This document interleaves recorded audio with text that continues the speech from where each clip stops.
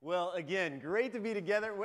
Wonderful to welcome you. We've been in this season of Advent, and this has been our theme, Anticipate. And we've been thinking about how, as Christians today, followers of Jesus, really everybody, whether or not you're a follower of Jesus, we live in the time between the times. We live in this time between when Christ first came and when he will come again. And he has set all things into motion, and salvation is possible, and newness and transformation because of Christ's first coming. And yet we know, and we've been reminded during this season, that we live in a broken, hurting, desperate world. And we rely on the promise that one day Christ, who has initiated all of what he has brought with his birth, his death, and his resurrection, will come again to bring it to its final fulfillment. And he will set all things right. And this is our hope. This is our anticipation. And so not only during the Advent season do we anticipate, it's like my daughter a couple of days ago, Dad, 3 days till Christmas. I mean, she had it almost down to the hour, when it will cross over. And the anticipation with cookies being baked and gifts being wrapped and all family coming to town and all these things as we anticipate the celebration of Christmas. Not only do we anticipate this and how wonderful that is, but during Advent we get to anticipate and look forward to all that we have in store for us when Christ comes again, when he begins his eternal rule and reign. And so we've been in this spirit of anticipation. We began it 3-4 Sundays ago, at the beginning of Advent, by thinking about those old ketchup commercials. And some of you are like, I haven't seen those, I don't know what you're talking about, but others of you remember exactly what I'm talking about. Anticipation, right? And just waiting for it to come out. And we've been waiting, and it's been loosening, and then today and tomorrow and on into Christmas, it just pours out, and we get to celebrate and be a part of the rejoicing in Christ's coming. The candles have been lit, except for one. The white candle will be lit tomorrow night. The Jesse tree story is nearly complete. The ornaments are hanging on this tree. The kids' choir has sung. Got to have the kids' choir at Advent at some point. And we're on the edge of our seats in anticipation of the celebration of Christ's birth. We've been reminded that this season is one for celebrating. Not only this Advent season, but this season of the time between the time. This is a time for celebrating what it is that God has accomplished in Jesus. So let Advent be a reminder to you throughout the year to smile from time to time as you think about all that God has accomplished in your life, in your family, in his world. It's also a season during Advent where we've been challenged to examine our own lives and let Advent be a reminder to you throughout the year to be people who consistently evaluate and examine our lives and say, search me, O God, know my heart. Test me and see if there's any offensive way. Lead me in the way of everlasting. We need to be people who are willing to allow God to shine his searchlight of grace within us and to reveal those areas where we may need his refining work to be done in our lives. It's a season where we've been reminded to trust that the one who began a good work in us will be faithful to complete it. That may be my takeaway from Advent this year. Just this trust, this confidence that we can have as a community of believers, really as the people of God, that the one who began this work is not going to leave us hanging, people. He's not going to go off and leave us to our own. He's with us. He is bringing what he started to completion. And then last week we were reminded that this is a time, not only during Advent, but throughout the year, to live with joy and gentleness and peace.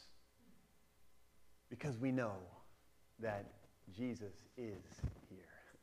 That the Lord is near to us.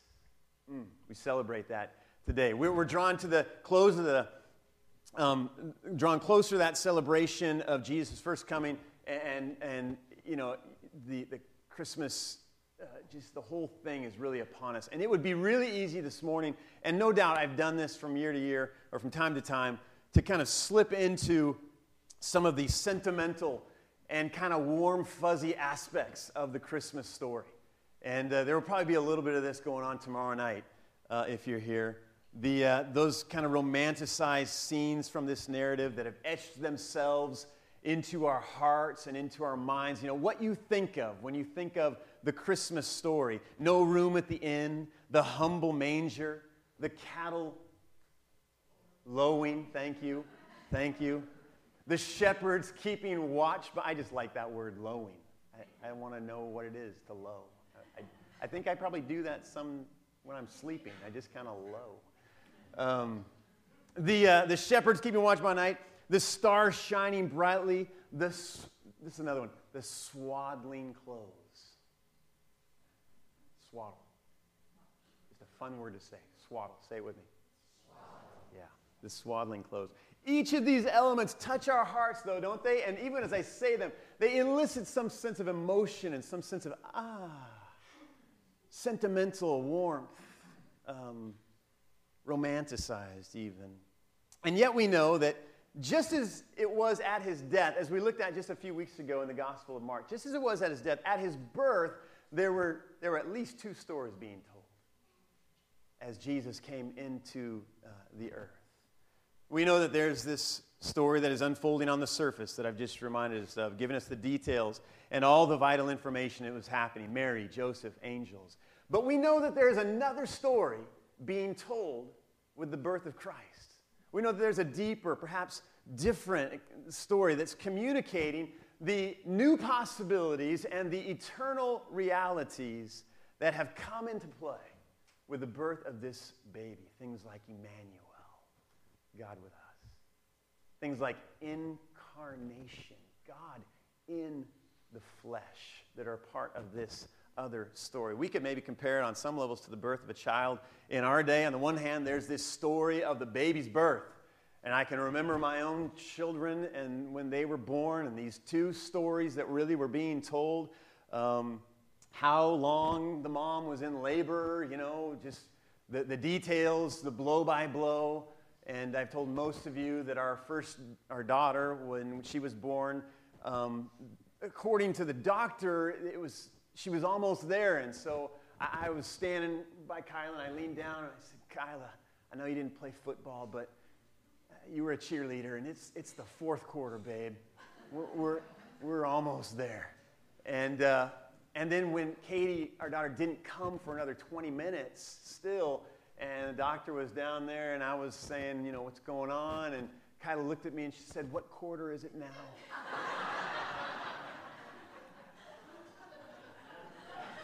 And I looked at her, Tom, and I said, it's overtime, baby.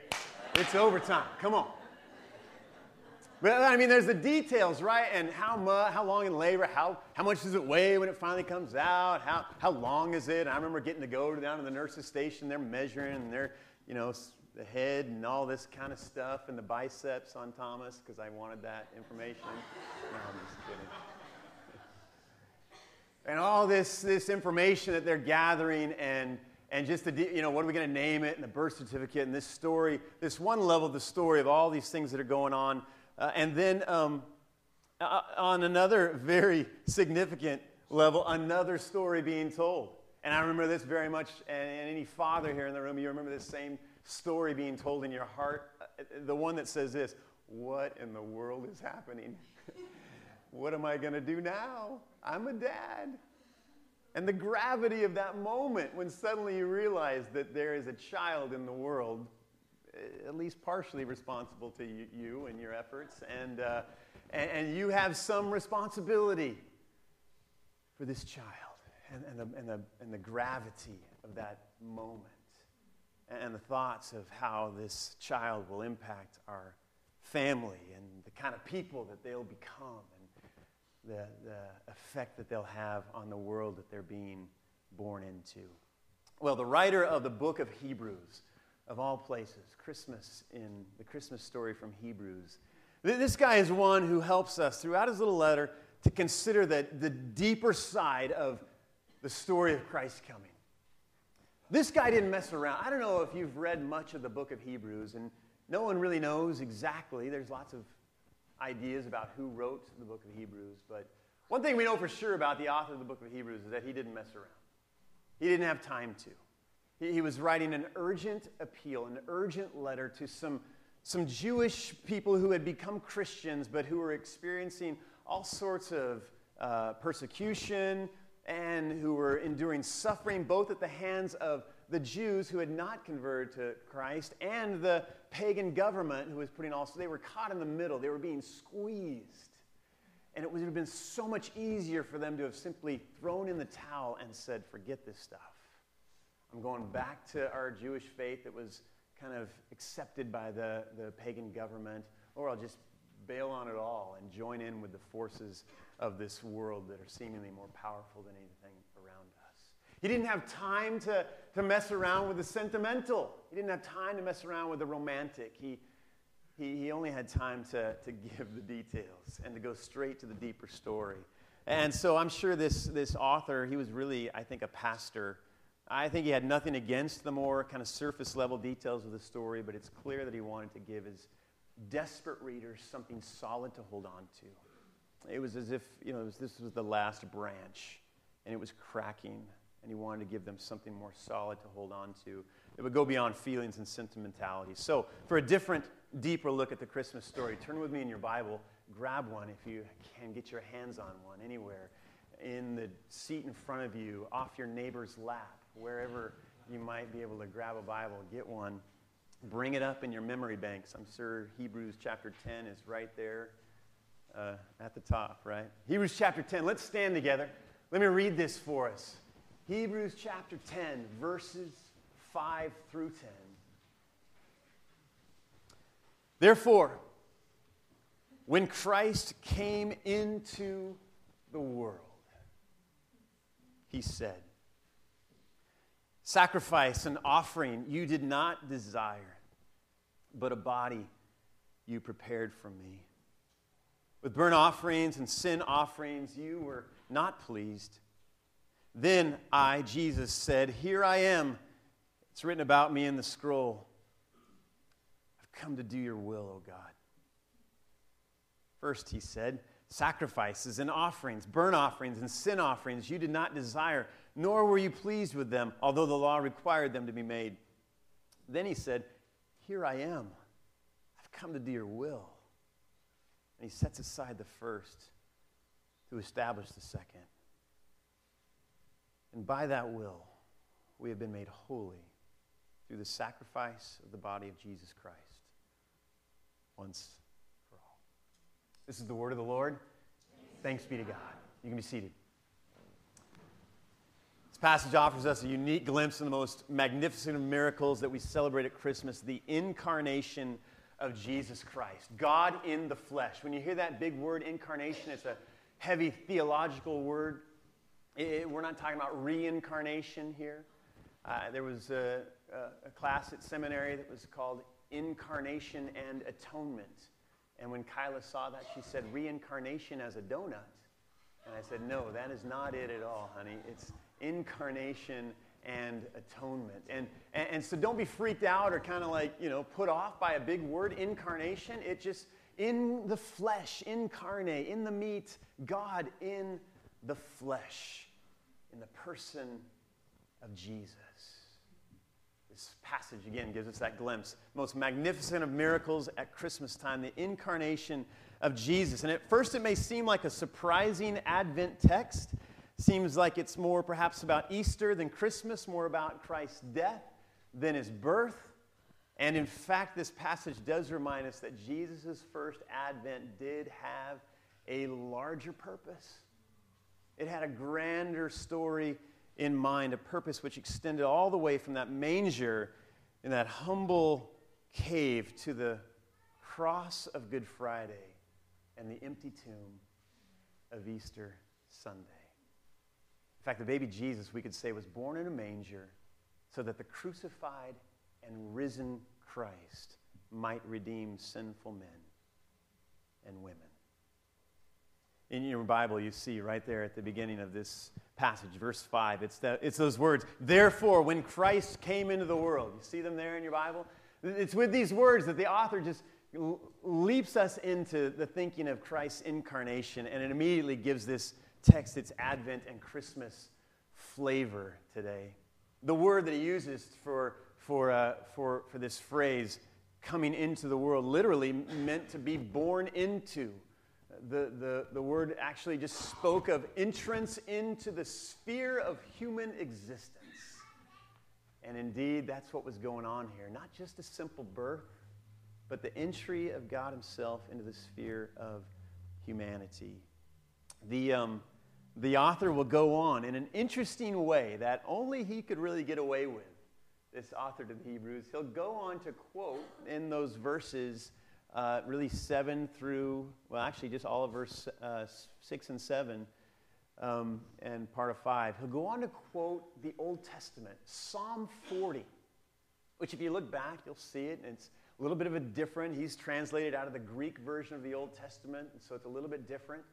But here he is quoting an Old Testament psalm written by David. But he has found these words of David to be so striking as he looks back to the Old Testament and these old words that have been spoken. He finds them to be so striking and so connecting to who Jesus is that he quite literally puts these words of David into the mouth of Jesus. And in this beautiful kind of way of interpreting and this spiritual connection of Jesus who was in the line of David, we see Jesus speaking these words that were never recorded in the Gospels. We never have a recording of him actually speaking these words, but the writer of the Hebrews understands him to be speaking them in terms of the larger picture of who he was and what it was that he had come to do. This is a word, there's a word actually that I'm hearing a lot these days. And I got to tell you, I'm hearing it so often that I'm kind of getting tired of it. And maybe you are as well. But there's one podcast that I listen to, and this guy that hosts the podcast, he says it all the time. And so I'm kind of getting tired of it. But it's a good word, and I think it's so appropriate because it fits so well, this passage, and it fits so well in the life of Jesus. The word is game changer. Have you been hearing that word at all in the context in which you live? I looked it up, and it first appeared in the dictionary in 1993, so it's fairly a new word, but game changer. And here's the definition. I think I have it written up here for you. A newly introduced element or factor that changes an existing situation or activity in a significant way. Truth is that people are using this word to describe all sorts of things. You know, somebody reads a new book, oh, it's a game changer. You know? Or they meet a certain person, or they hear a talk. Most likely as you hear it as you're leaving Coast Community after a sermon, right? Oh, that was a game changer. Or you see a movie. You know, I watched this week with our family, The Lion, the Witch, and the Wardrobe again, and I can honestly say that was a game changer. What a great movie. Oh, drawn in. Or just some experience that you might have, and it can be any sort of things that we're saying that was a game changer. Whatever it is, it's clear that when you experience it, or when this element or this factor comes into play, it changes everything in a significant way. Those existing situations or activities in significant ways. And the author wants to be very clear to his readers and to us this morning, this solid hold that he's trying to give us this morning, that if there was ever a game changer, if there was ever an event which signified a game-changing situation, or introduced an element or a factor that changed an existing situation, it was the entrance of Jesus into the sphere of human existence.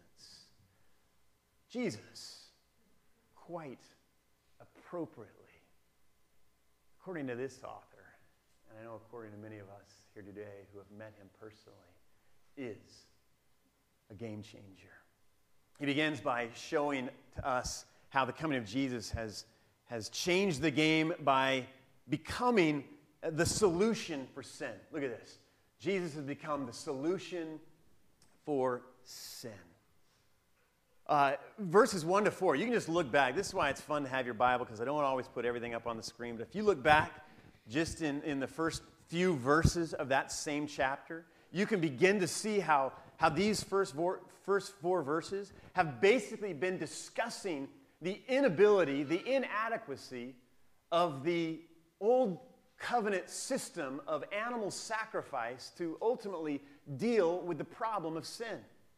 And it was the practice up to the time of Jesus, really, and even beyond, for the sacrificing of animals to be that which would deal with the problem of sin and bring about the cleansing that people desired. Let me read verses 3 and 4. But those sacrifices are an annual reminder of sins. It's really ultimately all they came to do, because it is impossible for the blood of bulls and goats to take away sins. The very fact the author is suggesting that these sacrifices had to be offered again and again and again from year to year indicates that the offenses, the sins, are not finally atoned for or set right by the sacrifices. The best they can do, he says, is to just remind us of how bad we are, how sinful we are. That's the best they could ever hope to do for us. Sacrifice and offering you did not desire, you see down there in verse 5 as he begins to quote Psalm 40 for Jesus. The writer has Jesus say this, but then this phrase, but a body you prepared for me. The simple and beautiful point of this passage in this early place here is that Christ came into the world in a physical body. The sheer physicality of it was so accurate and so important, so that he could ultimately become the final and ultimate sacrifice for sin. What couldn't be accomplished by the year after year sacrifice of animals would now be accomplished by Jesus, by the willing sacrifice of his own body. The solution for sin. One author said it like this: it's the atonement, that's the work of Christ on the cross, it's the atonement that explains the incarnation.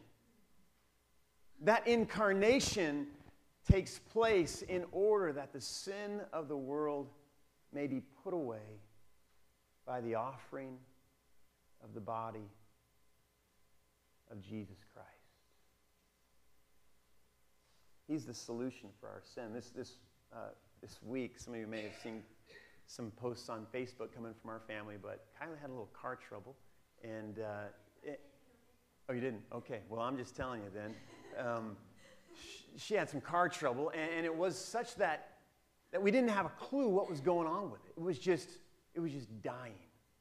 And it would be after she got out of the car and start to walk away, and then she'd go to lock it, and the battery would be just completely not functioning. And she'd be able to come back in maybe a half an hour, 45 minutes, and then it would work, and it would be okay.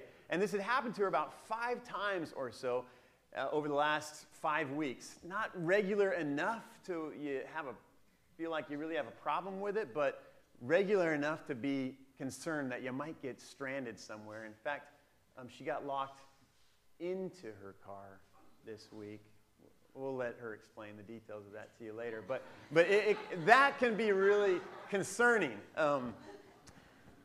And my concern was, I've had some cars before in the past that you just have this little nagging kind of thing, and you can't ever really put your finger on it, and you just kind of, you try one thing, and I know Jeff, our mechanic, he's done this 1,000 times. You fix one thing, and maybe that doesn't quite get to it, so you're going to go over here, and you try to fix it over here, and that doesn't quite get it, and so this can go on forever and ever. Ryan, you're nodding at me. I think the phrase is troubleshooting, right? I mean, it's like troubleshooting problems.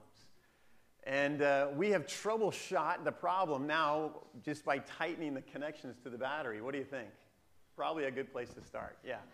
And we're hoping that this may be the solution for the car troubles. The reality is that the animal sacrifices for the Hebrew people to this point were just troubleshooting their sin. Just trying to get at it from this. And today we have expanded this to try to get at it from other ways. Trying to be a good person. Trying to give a little extra in the offering plate. Trying to do this compassionate deed. We've been maybe trying to just troubleshoot our sin by overcoming it with these other things. But the reality that this passage points us to here at this Christmas season is, again, that the incarnation is explained by the atonement.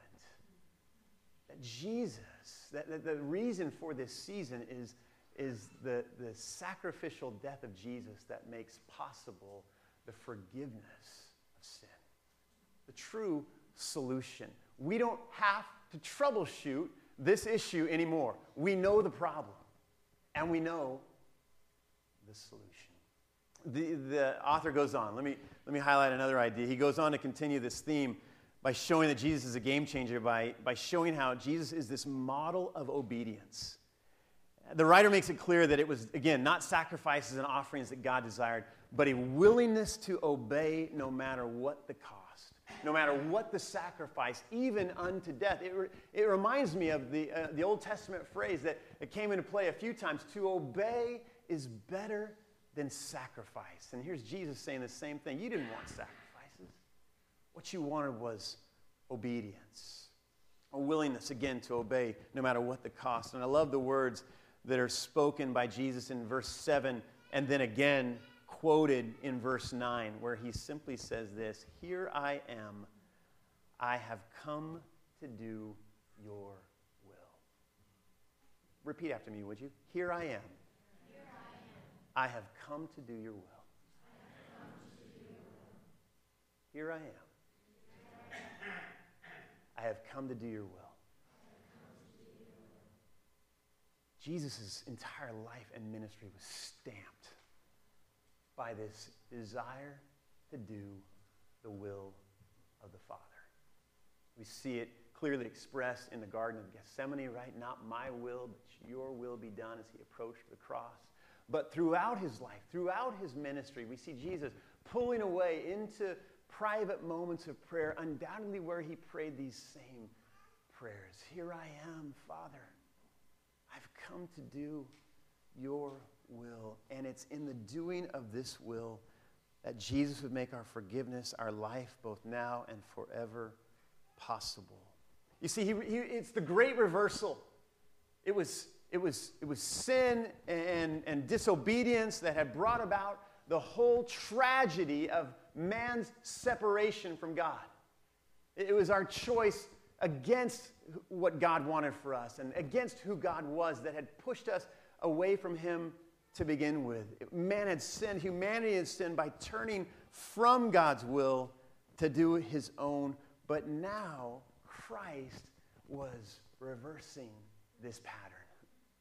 Christ was demonstrating for all who would observe and follow him the level of obedience that he was willing to give, and in so doing, redeeming all of humanity, turning his own will to God's. It's as if this passage, and it may be a little hard for you to kind of fathom it. The Hebrew writer's a little bit tricky. He's kind of all over the place. But really, it's as, you might picture this passage as offering us a window into heaven. In the days before the incarnation, and a window into a conversation in heaven, actually, between God the Father and the Son, the eternal Word of God, who has been with God from the very beginning. And this conversation between the Father and Son, and the Son simply looking to the Father and saying, in this triune way that we can't completely explain, and saying, whatever you need me to do, wherever you need to send me, in whatever shape or form you want to send me, to do, ultimately, and pay whatever cost you ask me to pay, I'll do it. It's this window into this conversation, and we can stand back, in a sense, and observe this And we can do so with grateful hearts. That God the Father, God the Son, and God the Holy Spirit would enter into this agreement, this triune agreement for the salvation of all humanity and for new life and for transformation. We can be so grateful. The Son voluntarily and willingly carrying out perfectly the will of the Father, his desire, his delight to obey the Father. One said it like this: "I've come to do your will" is written over the whole record of our Lord's life. This was his attitude from first to last. I've come to do your will, O God. Again, it was through his obedience, we're told, that God set aside the old system of dealing with sin that never really did deal with sin, and established a better way. The Hebrew writer will go on to say a living way in which we can experience the fullness of forgiveness and life. But not only can we be thankful this Christmas for the conversation and the willing obedience of Jesus and what that makes possible for us, but I think maybe in a unique way this season and maybe even this day, we can also look on the model of Christ's obedience as one for our own lives. And what it might look like, you can leave that up there, that's fine. What it might look like for us to begin to follow Jesus in this same sort of statement. The same words. Again, here I am. I've come to do your will. If Jesus and his obedience brought about the forgiveness of our sin, then what is it that God might want to bring about through our own levels of obedience? I don't know, have any of you ever kind of looked back at a certain situation in life? And if you haven't, then you're not human, but you look back at a certain situation in life and you remember kind of, two roads that you could have gone down.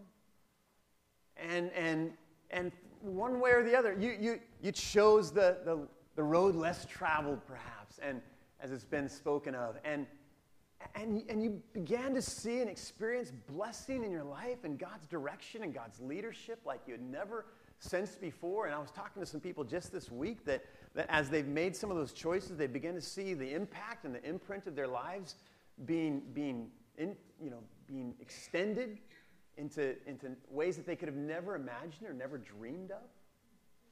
Or we might look back and say that we took the road that was crowded with people because it was the easy way to go. Or it was the way that everyone was going. Seemed right to us. And we could point back to that choice, that time where we would even have to say that we disobeyed God. And we can point to the things that have come about as a result of that. Things that we're probably not too proud of. Things that have been difficult for us now throughout life. Oh, I just was thinking about that even, again, this week. What are some ways today? I mean, what's done is done. And we had a speaker here a number of years ago that was just wonderful. He said, your windshield is bigger than your rear view mirror, right? So we're not going to spend our life looking into our rear view mirror at the past, at the decisions that we made, whether they be good ones or bad ones. I mean, if we're the kind of people that are just always living on the laurels of our past good decisions, we're not going to get very far. And if we're the kind of people that are stuck in the mire of our past bad decisions, disobedient decisions, we're not going to get very far either. So as we look into the windshield of our lives, as we move ahead, what are the commitments of obedience? What would it look like for you and for me to say, here I am. I just want to do your will. Here I am, God. Jesus is my model. He's the perfect model of obedience. I'll never quite get to that level. But he's my pattern, oh Father, and I'm going to give my life to following him with everything that I have. And so I simply say to you, here I am. I have come to do your will. Say it with me one more time. Here I am. I've come to do your will. Last point here. The writer makes it clear Jesus is a game changer in the sense that because of his obedience, he gives us a true hope for holiness. He gives us a true hope for holiness.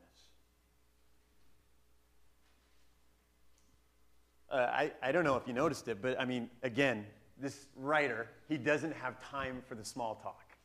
He's not into chit-chat, all right? He's not into just kind of flowery, fluffy language. And you saw it there in verse 10, and by that will we have been made holy through the sacrifice of the body of Jesus Christ once for all. Because of Christ's willingness to assume a body and to allow that body to be broken and crucified, Jesus has made it possible that we might know the reality of transformation and new life. Again, the Hebrews, they would have been so tempted just to, in this being squeezed in the middle, right between the pagan government and the Hebrew traditions. So tempting for them to have just kind of, again, bagged it all and just go back to doing how we did it for all those years. It worked, it worked okay for our fathers and our grandparents and those before them. It may not have been perfect, but I can just imagine them almost, thinking, because I know I felt or thought the same kinds of things. It was something that they could literally touch and feel and see. It was something they could do to grow their own level of holiness, in a sense. And again, we might not do animal sacrifices, praise God, but we do, how many of us kind of spin around in religious behavior, if I might say, even during this season that I'm pointing, one finger at you and three fingers back at me, frantic religious behavior. And sometimes that's just because we get caught up in the spin of things. Sometimes that's because it's something that we know we can see and touch and do. And somehow we kind of begin to think that in seeing and touching and doing, we are kind of evening the scales a little bit. I do this, you make me holy. I do this, I grow as a holy person. I do these things, I'm becoming more holy. And the Hebrew writer reminds us that this simply is not true. There is nothing, he would say to us, that we can do to effect holiness in our lives. It has already been done. Once and for all. Jesus has accomplished it. What is left to us is to simply allow the work of Christ to be applied to our lives. It cannot be improved upon. This is not something where there is room for improvement. The reality is, I think as well, that this once and for all offering of Jesus deserves a response on our part. Again, maybe some of us just need to decide today that by God's grace and from this day forward, we're going to allow everything that he's done change and work on every part of who we are. And if the Bible says to you and to me that through the sacrifice of his body we have been made holy, then I think none of us would want to say that that's not our call, that's not our quest, that's not the goal to which God is leading us as we allow the person and the presence of Jesus to do his work in us, making us new, making us holy.